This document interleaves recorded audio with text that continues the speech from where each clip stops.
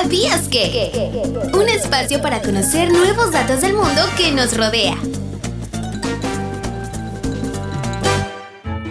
El arte es una forma de expresar nuestros sentimientos, lo que pensamos o lo que imaginamos a través del dibujo, pinturas, cantando, escuchando música, bailando, escribiendo alguna poesía o el teatro. Todo esto nos ayuda a ser más creativos, a comunicarnos mejor, a conocer otras culturas y disfrutar de la belleza del mundo. Es por eso por lo que hoy en Castillos de Arena celebramos el Día Internacional del Arte.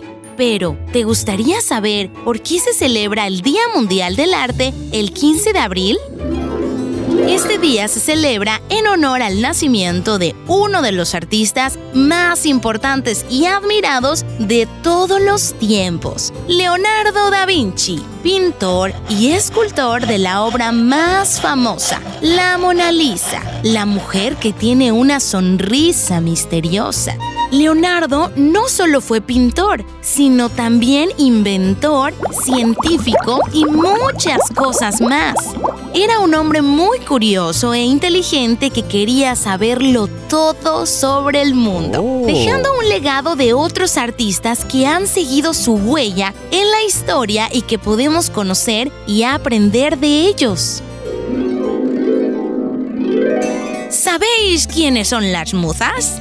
Las musas eran unas diosas de la mitología griega que inspiraban a los artistas a crear sus obras. Cada una tenía un nombre y se encargaba de un tipo de arte diferente. Por ejemplo, Calíope era la musa de la poesía épica, Euterpe de la música, Terpsícore de la danza y Clío de la historia. El arte nos ayuda a desarrollar vuestra imaginación cuando somos niños, nuestra sensibilidad, la felicidad y la capacidad de ver más allá del mundo que nos rodea. Además, el arte nos permite expresar emociones y sentimientos de una forma positiva y saludable. Por eso te invitamos a que dibujes en tus tiempos libres, escribas algún poema o escribas una canción y la compartas en Castillos de Arena. Recuerda, el arte es para todos y todas y no hay forma correcta o incorrecta de hacerlo. Lo importante es divertirte mientras juegas y lo compartes con tus amigos o familia. Simplemente el arte nos da felicidad. Esto fue todo por el día de hoy, pero antes de despedirnos, aquí te dejamos la adivinanza de la semana.